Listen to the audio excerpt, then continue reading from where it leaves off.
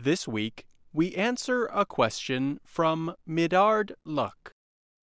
Midard writes, "Give the difference between to tell and to say."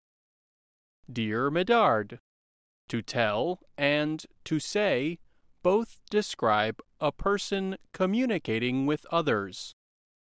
To understand the difference between the two, consider the words right after tell and say. In general, the word right after tell describes whom the speaker is talking to. The words right after say describe what the speaker is saying. Let us look at tell first. Imagine you have a plan that you do not want anyone else to know. When your parents ask you what you are doing tonight, you tell them a lie.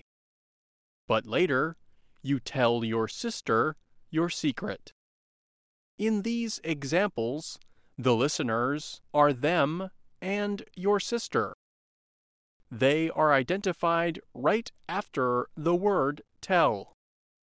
It would not be correct to write, "You say your parents a lie," or "You say your sister a secret." If you want to use the word say correctly, try writing the information the speaker is communicating.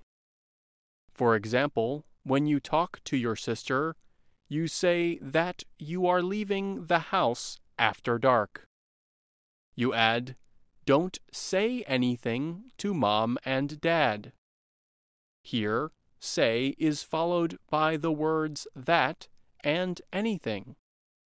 These words commonly follow the word say, along with where, when, something, and to.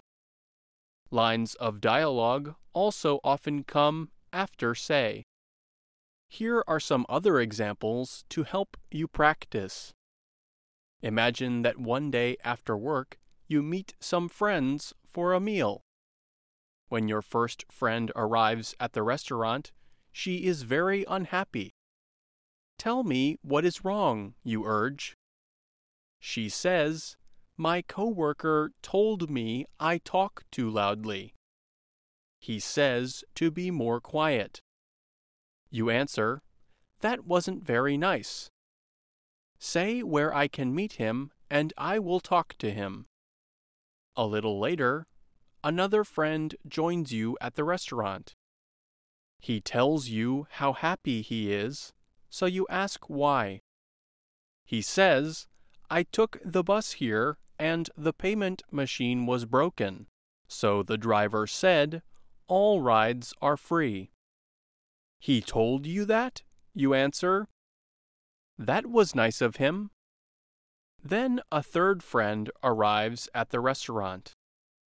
She says that she has some very big news.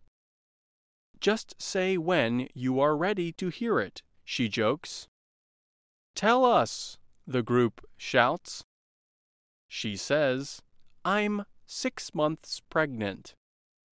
"6 months," you answer. "Why didn't you say something sooner?" She says, "I wanted to tell you all at the same time. I was waiting for us to get together." Do you see the pattern? Tell is almost always followed by a word identifying the listener, and say is almost always followed by the words the speaker is saying. And that's Ask a Teacher. I'm Pete Musto.